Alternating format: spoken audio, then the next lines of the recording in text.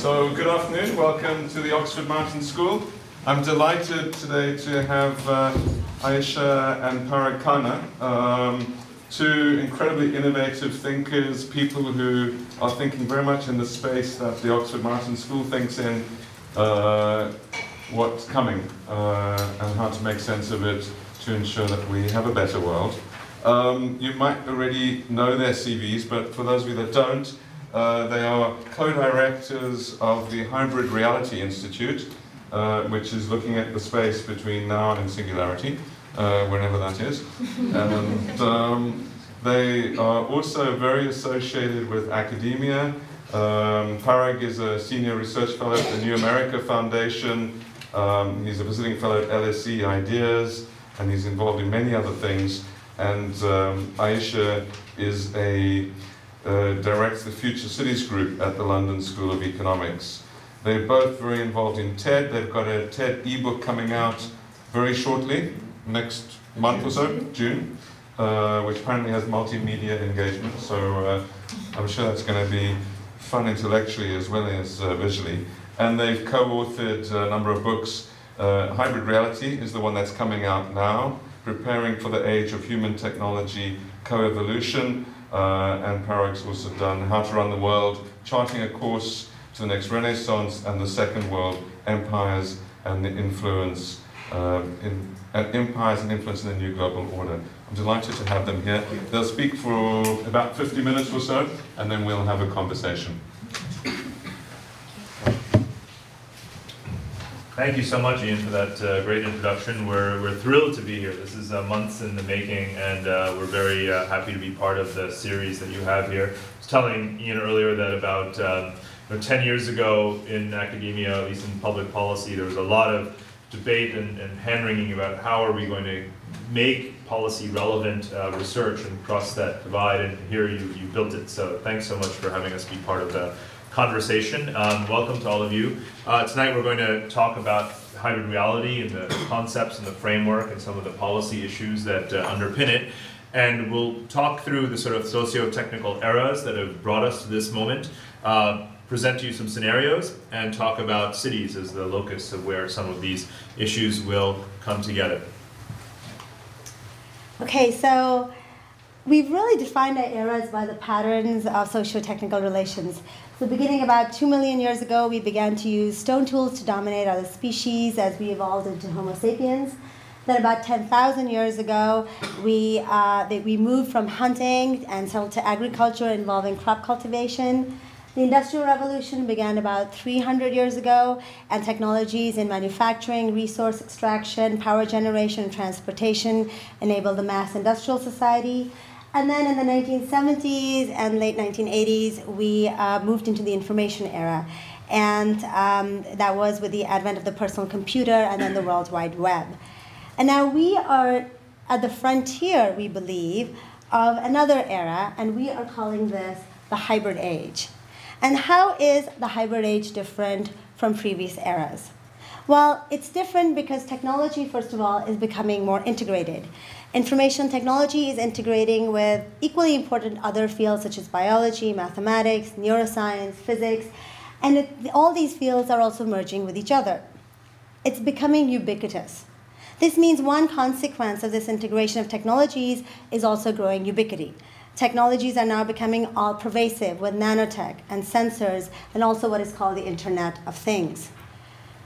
The relationship with technology is not going to be a one-way street anymore, but in fact, we are going to give and have intelligent feedback through analytics, sophisticated analytics from these technologies. And finally, our interaction with these technologies will be increasingly lifelike and human through gestures and avatars that respond to us with almost human-like expressions. So if you think of So this complex entanglement, as it is, between humans and technology is the new socio-technical nexus. And the previous eras we have, as Ayesha mentioned, in which our eras are defined by our technologies, is giving rise to a new socio-technical nexus in which technologies merge with each other, humans merge with technology. And we'll flesh this out in a bit more detail. This human technological entanglement, we think there are three important concepts to help understand intellectually how we've evolved to get to this point. The first one I want to talk about is human technology coevolution. If you look at those writing about the patterns of technology evolution itself, such as Brian Arthur from the Santa Fe Institute, he's written about how specific simple technologies have over time combined into more complex patterns, and how those combinations have their own evolutionary sorts of trajectories. Kevin Kelly most recently has coined this term technium to talk about the sum total of all technologies, and created something of a sort of family tree in a way in describing it. But his term technium also includes our human relationship with those technologies. So here you see people applying the concept of evolution to technology. Then there's what has happened in our discourse around human evolution itself. Darwin's theories of modification by descent, interesting to be talking about this at Oxford, obviously. Robert Fogel from the University of Chicago, Nobel Prize-winning economist, has done research on how our human genetic evolution, how our human bodies have evolved since the Industrial Revolution as a result of innovations in medical technology. And he says that, or he claims that we are today almost a different species from Homo sapiens on the basis of what he calls technophysio-evolution. So where these come together, literature and research on technology evolution patterns and on human evolution, is what we, is sort of this idea of the hybrid age and human technology evolution coming together. We find that one sort of overarching approach that has been taken now by Adrian Bejan, a mathematician at Duke University, which he writes about the constructal law, which is a theory of a design effectively arguing that all of these patterns, whether it's technological evolution or human evolution, are shaped or structured so as to maximize the flow of their contents, whether it is genetic material or specific technologies, and that the increasing complexity and combination of either human technologies or material technologies in their merger still follow this design principle of what he calls maximizing flow. And a second concept that we think is relevant is this idea of technic, a German word derived from the ancient Greek. In historical usage in the 20th century, it's been used already. Lewis Mumford, the great American sociologist, wrote about how technic is the sum total of culture, technology, people, processes, and rules, obviously capturing quite a lot. Oswald Spengler, similarly, a very broad approach to understanding this notion of technic, which is with the intersection of economic, political, cultural, and educational systems. In the hybrid age, how would you adapt this 1 century old idea of how we adapt to technology and how technology is integrated into our social system? Well, at least two attributes would be important. So you would locate technic at the intersection of scientific determinism, which is effectively talking about the mechanical advance of technology, and social constructivism, our own individual agency in how we incorporate technology in our lives. The second aspect of technic, we would argue, is a bit more normative, which is the capacity to harness these emerging technologies within these systems. So the technic as an attribute of a social system is its ability to handle these technologies well. The third concept is generativity, a somewhat newer term, at least when applied to social sciences. One of the most known examples of generativity, which has been defined as this property of a system to have the capacity for creation, is Noam Chomsky's work on generative grammar, which he has discussed about 50 years ago, how very few simple innate rules allow for the wide diversity of linguistic expression. Jonathan Zittrain has used this term to describe the internet. What he says is that what is generative about the internet is its capacity for new users to come in, even unexpected users who aren't creators of the system, to be participants and to create new values and products. So in both cases, you see this capacity for creation to emerge from any participant in the system is a feature of generativity. Now, can that be applied to our social systems today? Can we look at this concept of generativity and argue that they are exhibiting a growing trend towards generativity in the hybrid age? And we believe that this is starting to happen. If you look at the dynamics of participation and technologies and outcomes, uncontrolled outcomes, in our health space, education space, economy, and governance, you're starting to see this expansiveness of the capacity of the system, new users to create new values and outputs together. But at the same time, generativity is itself a value neutral property. It's open to all people, but it can be pulled in different directions, egalitarianism or monopolism. And towards the end, we'll talk about some of the ethical implications of that. Now, these three concepts coming together in the new human technology sort of nexus, socio-technical nexus, also forces us to rethink certain paradigmatic ways in which we've thought about global change. Geopolitics has been the sort of dominant paradigm in looking at macro, structural, hierarchical issues in which one is focused on natural resource endowments, power projection capabilities of militaries, and things like this. Only in the late 20th century was the term geoeconomics coined to emphasize things like terms of trade and foreign direct investment, balance of payments, things like this. We believe that one should look at the concept of geotechnology as well as an important driver of macro global change as well, and that really you need all three concepts to understand global change today. And here are some examples of why. The shift towards multipolarity. Well, China today is not a superpower simply because it has about 25 more nuclear warheads than it had a couple of decades ago, is it? It's become a superpower on the back of harnessing and capturing the market in one key technological area, manufacturing, rising up the value chain, generating enormous profits from it to make itself a geoeconomic power, and then leveraging that capital to invest in strategic gains and leverage, investing in its military as well as it's doing right now. The flow of how China has become a superpower is not geopolitics first, then geoeconomics, then technology.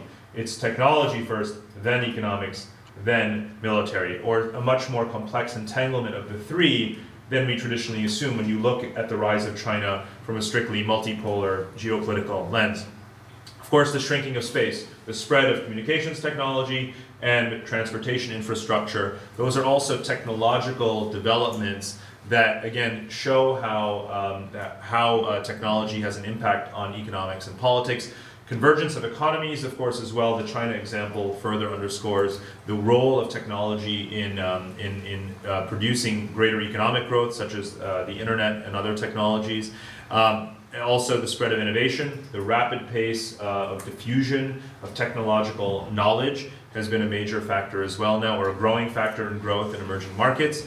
And finally, new forms of collaboration across stakeholders, whether it is corporations, governments, civil society actors, and others. Technology opening up the capacity for them to collaborate in unfiltered, unmediated ways also has a lot to do with technology as a driver. Now, a lot of people ask at this point, this hybrid age, aren't we supposed to actually have the singularity come next? Why do you have this concept of the hybrid age? Well, or other people say, aren't we still in the information age? Well, of course, in the information age, we experience machines connecting to us and allowing us to connect to each other, but of course it was more of a one-way street. The singularity is a sort of distant point, which we don't know when, if or when it will ever come, when machine intelligence becomes greater than human intelligence. We do believe that it's necessary to locate this period of the hybrid age somewhere in between, where machines are becoming, as I just said, more integrated, ubiquitous, intelligent, and social. And this will define at least the next 10, 20, 30 years, and potentially more. And so it's, for us, very interesting to think about this frontier of the information age without getting obsessed with the idea of a singularity. Now we're going to talk through some scenarios around the hybrid age. I'll do the first one. So, DIY manufacturing. This is something that's become a very big topic of conversation today. Covers of The Economist and other magazines, touting the rise of 3D printing technologies and how through such technologies, as the cost of such devices come down, a Faber printer or MakerBot is coming down to the cost of around $1,000 or less.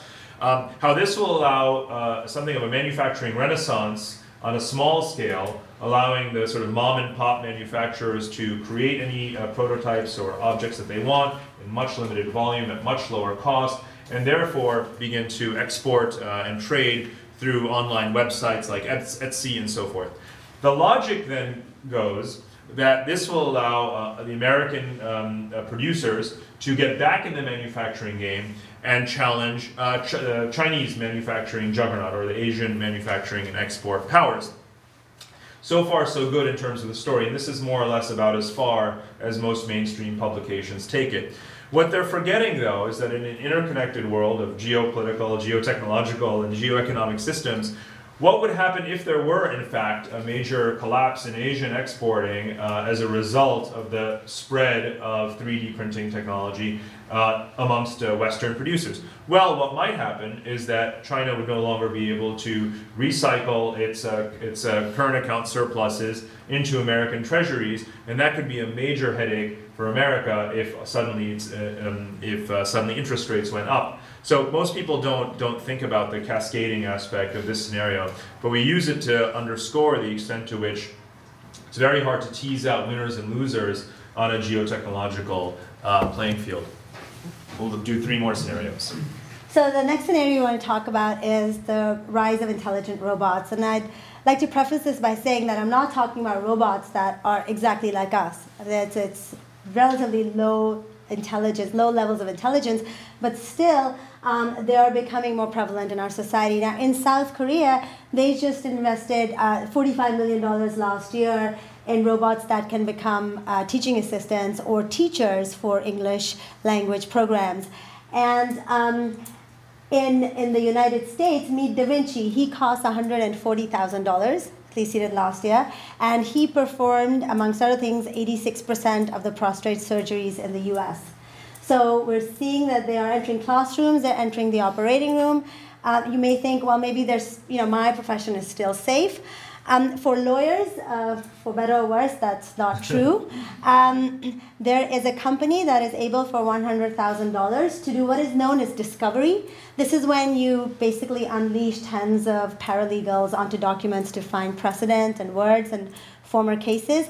They were able to go through 1.5 million documents for $100,000 in, I think, 1/10 or less of the time that a bunch of paralegals would do it, and the company would bill millions of dollars for that.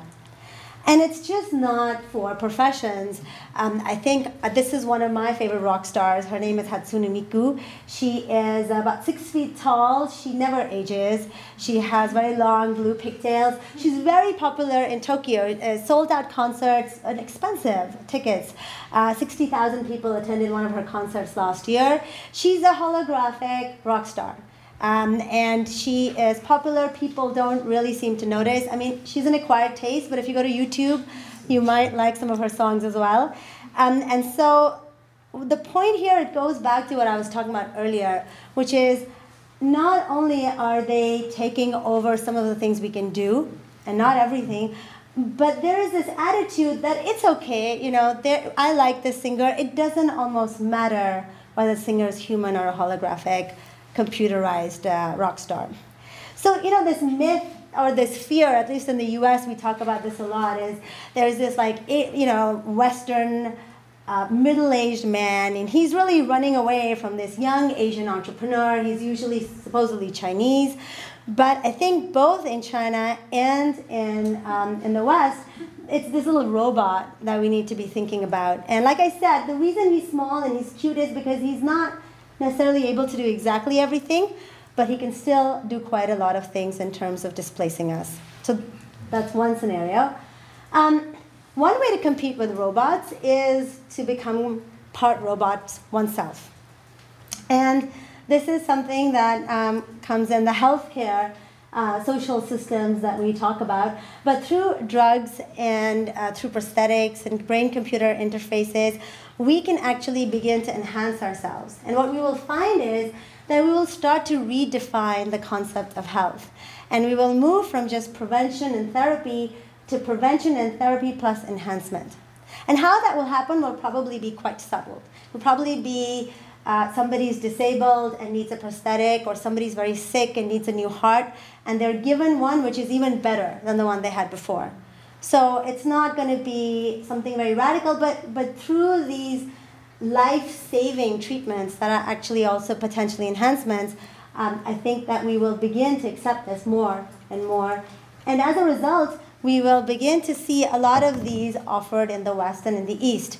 But now let's put on our geopolitical hats again and think, well, who is really going to benefit from this? So a lot of the invention happens in the West. In fact, in the US, we like to say we really love our mice because we do a lot of experiments on mice, but it costs $1 billion and about 15 years to take any drug to market. So this is happening in the West, a lot of invention, but they're very slow in commercialization. So in comes Singapore, in comes Korea, in comes China, and they attract the best researchers and scientists. And not only do they bring a lot of that technology and research to the East, but then they commercialize it. And then they have 3 advantages. Number 1, exports, so they make money. Number 2, in-house research, which means they can build upon it. They have local knowledge. And number 3, maybe they can subsidize it for their own population. So let's think about that. This is the Beijing Genomics Institute. It's actually called something else now. And they, last year, I think they sequenced the DNA of the panda. And it's really cute. And you know, if you think about it, they're actually doing a lot of animals, and they're aggressively going out, and they're seeking to sequence a lot of the different DNA competitions that are out there. They actually aggressively seek to compete for those awards. And the Chinese government has given them $1.5 billion to help them in this research. So a couple of years ago, I think it was 2 years ago, a journalist from Nature went to BGI, and he expected to find a number of very serious middle-aged Chinese professors over there, and he was shocked. He came back and he said it looked like Facebook. They're all in their early 20s.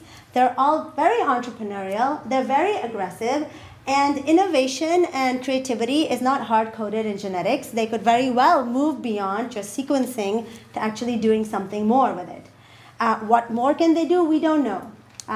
Maybe one theory is, or one scenario is, they could subsidize a large part of their population. It would become very hard to compete with them for other countries. Enhancements may be expensive. These are some of the things other countries need to think about when you're thinking about healthcare enhancements beyond just the cosmetic idea of being beautiful or more than human. So the last thing that I want to talk about is this emergence of the global brain. And so we've looked at a couple of sectors. Now I'm going to talk about education. This is Sebastian Thrun. In 2007, he was a professor at Stanford University. In 2010, I'm sure a number of you read that he launched the Google driverless car. And just a few weeks ago, they showed the car driving a blind man. I don't know which, maybe it was in Nevada, but it was a really incredible YouTube video in which the blind man gets in and he can drive to his local errands, and he's not as disabled anymore. So Sebastian Thrun was on that team. In 2011, he decided to launch a free online course on artificial intelligence. 160,000 people, including myself, signed up for that course. Not all of us finished it, including myself. But the point here is that it was available from a Stanford professor, an incredible course. I mean, I come from Pakistan. A small-time student in Lahore can log on and learn from this person. So he was really amazed at this. He thought this was paradigm shifting. And he left in 2012 and he started Udacity, which is an online university, which I think is a great name for it as well. And the first course that he's teaching is programming a robotic car. And again, I think we need to think of a moment. This was only taught in Ivy League schools or great universities. Now anybody can look at it and learn the basic principles. So you may say, how does he pay for it? I really like the business model that he has. He makes the employers pay for it.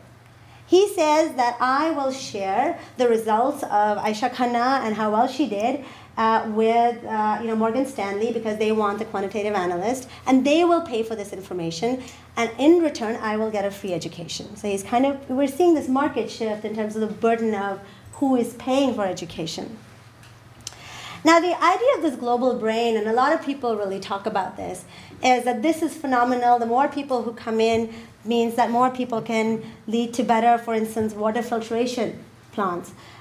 This is a big issue in the emerging world in Africa, but if we have the information for these kinds of tools, then we can innovate upon them, and frugal innovation can lead to better solutions in emerging economies. But of course, at the same time, and this is where what Parag was talking about, generativity. So you have new users, you have new players, you have new forms of access, but everybody has access. That means cyber thieves have access, the dictator has access, my mother-in-law has access, like everybody has access, right? So we need to think about what's good and bad about these things. And this was the reason for those 4 scenarios really was to show that it's just not about technology. That technology is embedded in a bigger picture of society and politics, and each influence each other. So now we're going to move into the third discussion around the geography that brings a lot of these trends together. That is, of course, the city. It's important to think about the shift in scale as we have this conversation. So often we simply take for granted that the nation-state Westphalian system is the sort of the main prevailing paradigm in which we function. But really, when it comes to the hybrid age and the confluence of these trends, it's almost always in cities that we're actually talking about these things happening. And why is that? Well, there's at least 3 reasons why. The first is mass urbanization. Many of you have heard this before. The percentage of the world's population that lives in cities is now greater than 50%. By many estimates, it will be 70% by 2050. New city construction. The UN estimates that we need to build 9,000 new cities in the coming decades to manage the urbanizing population. Some involve expansion of existing cities, but also new cities or smart cities, and we'll talk about that as well. The third is a shift in identity, the idea that the civic identity is somehow becoming superior or more prominent than the national identity. And Daniel Bell, a Canadian scholar living in China, has just written a book called The Spirit of Cities, and Oxford is actually one of the cities about which there's a chapter, but he says the citizen is the new citizen. So there are a variety of reasons why one should think about the dynamics of cities, of the places where you will see the hybrid age unfold. So what are smart cities? Basically, the technology they use are essentially network infrastructure and Internet of Things. But conceptually, the idea is that the built environment has both a hard infrastructure component and a soft infrastructure component. In other words, there's a layer of software on most of your built environment, from your table to your walls to your buildings. And almost the city becomes like a platform, like an iTunes, where you can actually put a variety of apps on it. So for example, you can have smart homes, which means that you can tell your home that you're arriving through your car. All of this is nothing new. Actually, it's possible at the moment in many of the prototypes that are coming out. Smart traffic, this was just in Times Square, New York, where through video cameras and sensors, they can change the timing of the traffic lights by milliseconds so that the flow is much better. Smart power, this means you can use micro smart grids. You can both take power and you can return power when you're not using it, which is very important because power is a big problem, especially in emerging economies. Smart profiles, again, we'll talk about the issues with some of these things, but the idea is you have one profile, you have one convergent identity, and as you walk through a city, whether you go to the grocery store or let's say you fall, your grandmother falls on the carpet sensor sends an email or immediately identifies the police service, and they are immediately able to pull up her medical records. So this can only happen, the speed can only occur if there's one secure profile. In Songdo, which I'm going to talk about, there are also smart trees. They actually put sensors on trees and they email the Department of Watering or whatever it is that they need watering. So the idea is this generic term of smart, which has become very popular and has really captured the imagination of people in the city space where I am. The idea is that you integrate technologically all the various functions of the city, whether from waste to education to healthcare to transportation. And in doing so, you improve the quality of service that you're given. And at the same time, you have more transparency into how well the city is doing. So you can provide your feedback. Theoretically, at least, you should be able to constantly provide your feedback and be able to manage and hold your mayors and their offices accountable. And this is big business. Just in 10 years, we expect $1.2 trillion to be spent on it. And there's a great social impact opportunity in healthcare, in education, the very systems that we talked about, where you can connect with, you don't rely on bricks and mortar anymore, but at home students can study and you can have better education to more people. In healthcare, I always like to give the example of Proteus Biotech, where you can take a pill and it will send a sensor if it's digested. This is important for those of us who have any grandparents who have Alzheimer's. They often forget to take their medication. So in a network infrastructure where there are ubiquitous sensors, you can monitor these things much better. Now, as a result of the money and the branding opportunity, there's been a rush. There are two types of smart cities. One is new cities altogether. These are called greenfield cities, which is why they're in green. And so you have things like Songdo in Korea or Lavasa in India, our King Abdullah Economic City. You can see there's Planet Valley here, but that's not going so well. But they're mostly on the eastern side because they have the money, and they also have the urban migration pressures to create new cities. So when you're going to create new cities, like 9,000 new cities of 50,000 people, population each, then you have an opportunity to build this network infrastructure from scratch.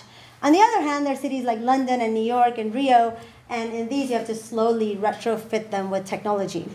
And like Parag said, over 70% of us will live in cities by 2050. It's important. This is going to happen to one of our cities, and we need to pay attention to how technology is going to be used in the place that we live. I'm just going to give you the example of Songdo. We just wanted to show you a picture. This is near Seoul, near Incheon Airport, and they tried to create an international financial district. It's known as the world's first intelligent city. It's not really. It is the first that attempted to do it, but they have telepresence monitors everywhere, and Cisco is very involved in it, and they have very network buildings and smart grids. So the point is they're actually being built.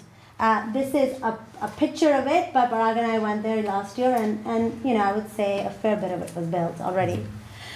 So here's the deal. You know, I mean, this is all very utopian. Things are going to be great in these cities. Well, there's always a trade-off in technology. We know that. You know, it's kind of a double-edged sword.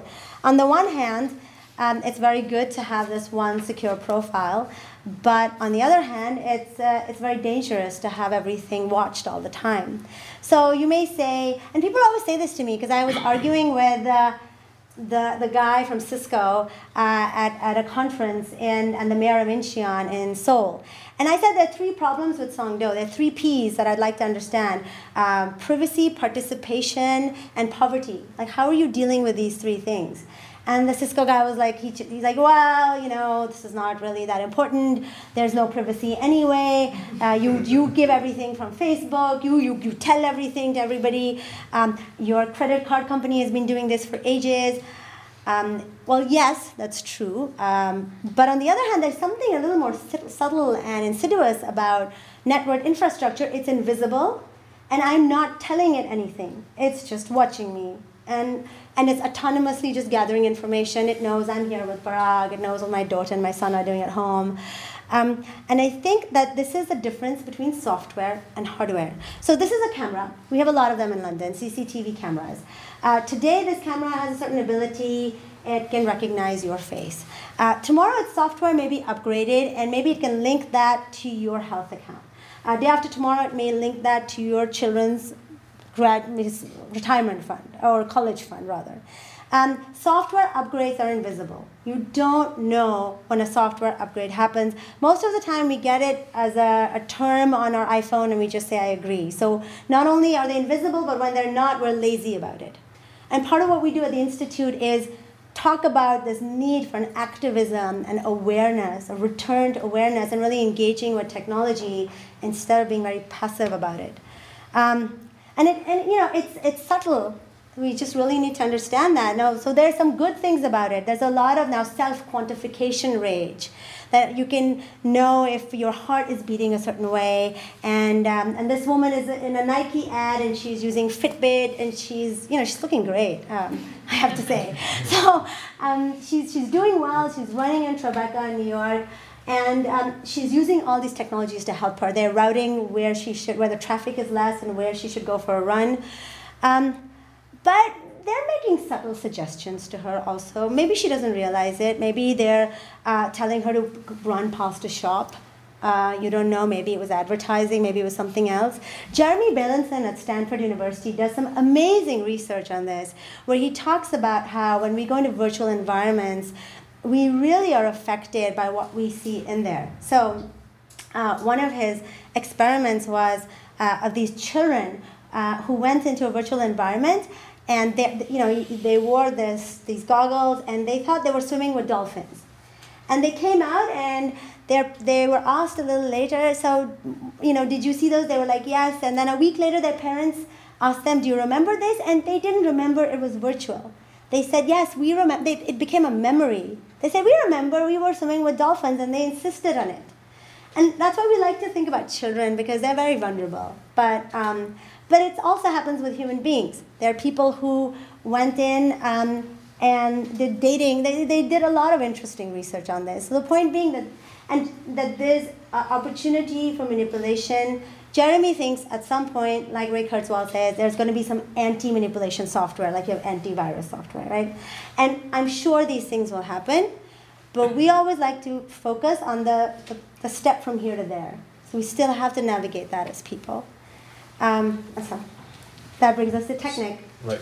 So to sort of circle back and to wind down, what is all of these trends and scenarios and unexpected outcomes that could happen in these generative systems in which we're all participating willingly or unwillingly?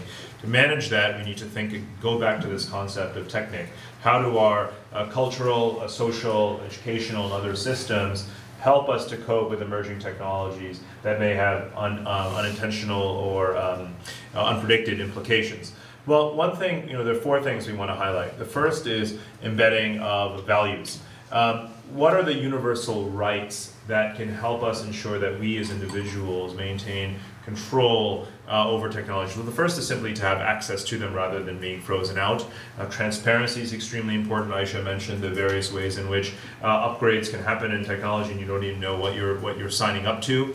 And then participation in systems and political discourse that deliberates over how these technologies are going to be implemented. And of course, equity, because we could very quickly move into a world of haves and have-nots. One of the sub sort of topics in this is the question of whether or not the internet is a human right. The United Nations recently published a report saying that the internet should be considered a human right. Finland and France have declared that it is. But Vint Cerf, one of the great technology entrepreneurs and thinkers in the United States, has said if the technology, the internet should not be thought of as a human right itself, but rather just as an enabler of other rights, something to which if you have access, you can help to promote your role and your voice in society. And I think we are more on the side of where Vint Cerf is going, because the internet is not yet a sort of international human right. However, it's becoming an international human reality a lot faster. So rather than focus more on the politics and the negotiations in international bodies about whether or not it's a right, we should be pushing as much as possible to simply promote it as a reality. The second aspect of achieving better Technic is simply techno-pragmatism, and this is more on the level of societies. Building capacities in leading sectors. We've talked about biotechnology, nanotechnology, information technology, advanced manufacturing, robotics, artificial intelligence. These are the many leading sectors of economies of the future, and diverse economies of the future will need to look at how to build capacity in these areas to create jobs, and also, again, to avoid being part of the global have-nots, so to speak. So how are we, and also it's how do you elevate your own Technic as it's measured? Now, we don't have a single good Technic index, so to speak, but we certainly have a proliferation of reports and studies and rankings and indices around various aspects of quality of life. There's income, GDP measurements, Human Development Index of the United Nations, the Connectivity or Technology Preparedness Index of the World Economic Forum. Something that brings together these three and other types of indices is going to be necessary to be a more accurate, to provide a more accurate assessment of where various societies stand in terms of their level of Technic. Because certainly income alone is not a good indication necessarily of how well societies are prepared for the future. Thirdly, a mindfulness about design. Understanding that every technology system in which you participate is not necessarily neutral. It's been designed by someone. In other words, there is a structure that has been given by someone else who is not you, and you have to make sure that you retain your agency in that. Meaning, again, your ability to decide what information you give out, what you're able to retain private. That's extremely important. Examples of that include the work by Eli Parize on filter bubbles, the notion that the information that you get from Google is not just a neutral search. The search results that you get and what any other people get, everyone in this room can type in the same search term and you'll get all different rankings of material based on what it thinks you want to know based on your previous search history. In other words, a filter bubble can, if anything, reinforce your prejudices, biases, and ignorance. Similar thing happens with the idea of walled gardens. This is the accusation leveled against Facebook and Apple's iStore. That actually you can only be part of it if you provide certain information, if you're an accredited producer of apps and things like this. So there's a built-in internal inclusion and exclusion based on criteria and principles which you are not necessarily party to. Finally, managing your identities. We're moving into an era where we have our physical, our individual identity, but also our virtual avatars, which in various laboratories and various developers are already creating virtual avatars that have what's called AI+. They're imbued with some degree of autonomy to carry out functions, and yet we still control them in some way. And then robotic companions, which we haven't talked much about, but there's a huge proliferation of robots in our social environment, as Aisha mentioned. So these are the different identities which we are now going to increasingly think of as being related to us as a self. How are we going to manage all of them? That is going to be part of having good individual technique. And that means that you have to think about the feedback loops and between those different identities and yourself. When you say I believe or I myself am, what is that actually going to mean when you have multiple identities to manage and to juggle? And that means that all of these concepts around the hybrid age boil down to technique, but not just for countries or for companies, but actually for you as an individual. And with that, we'll stop and look forward to taking your questions. Thank you so much. Hey.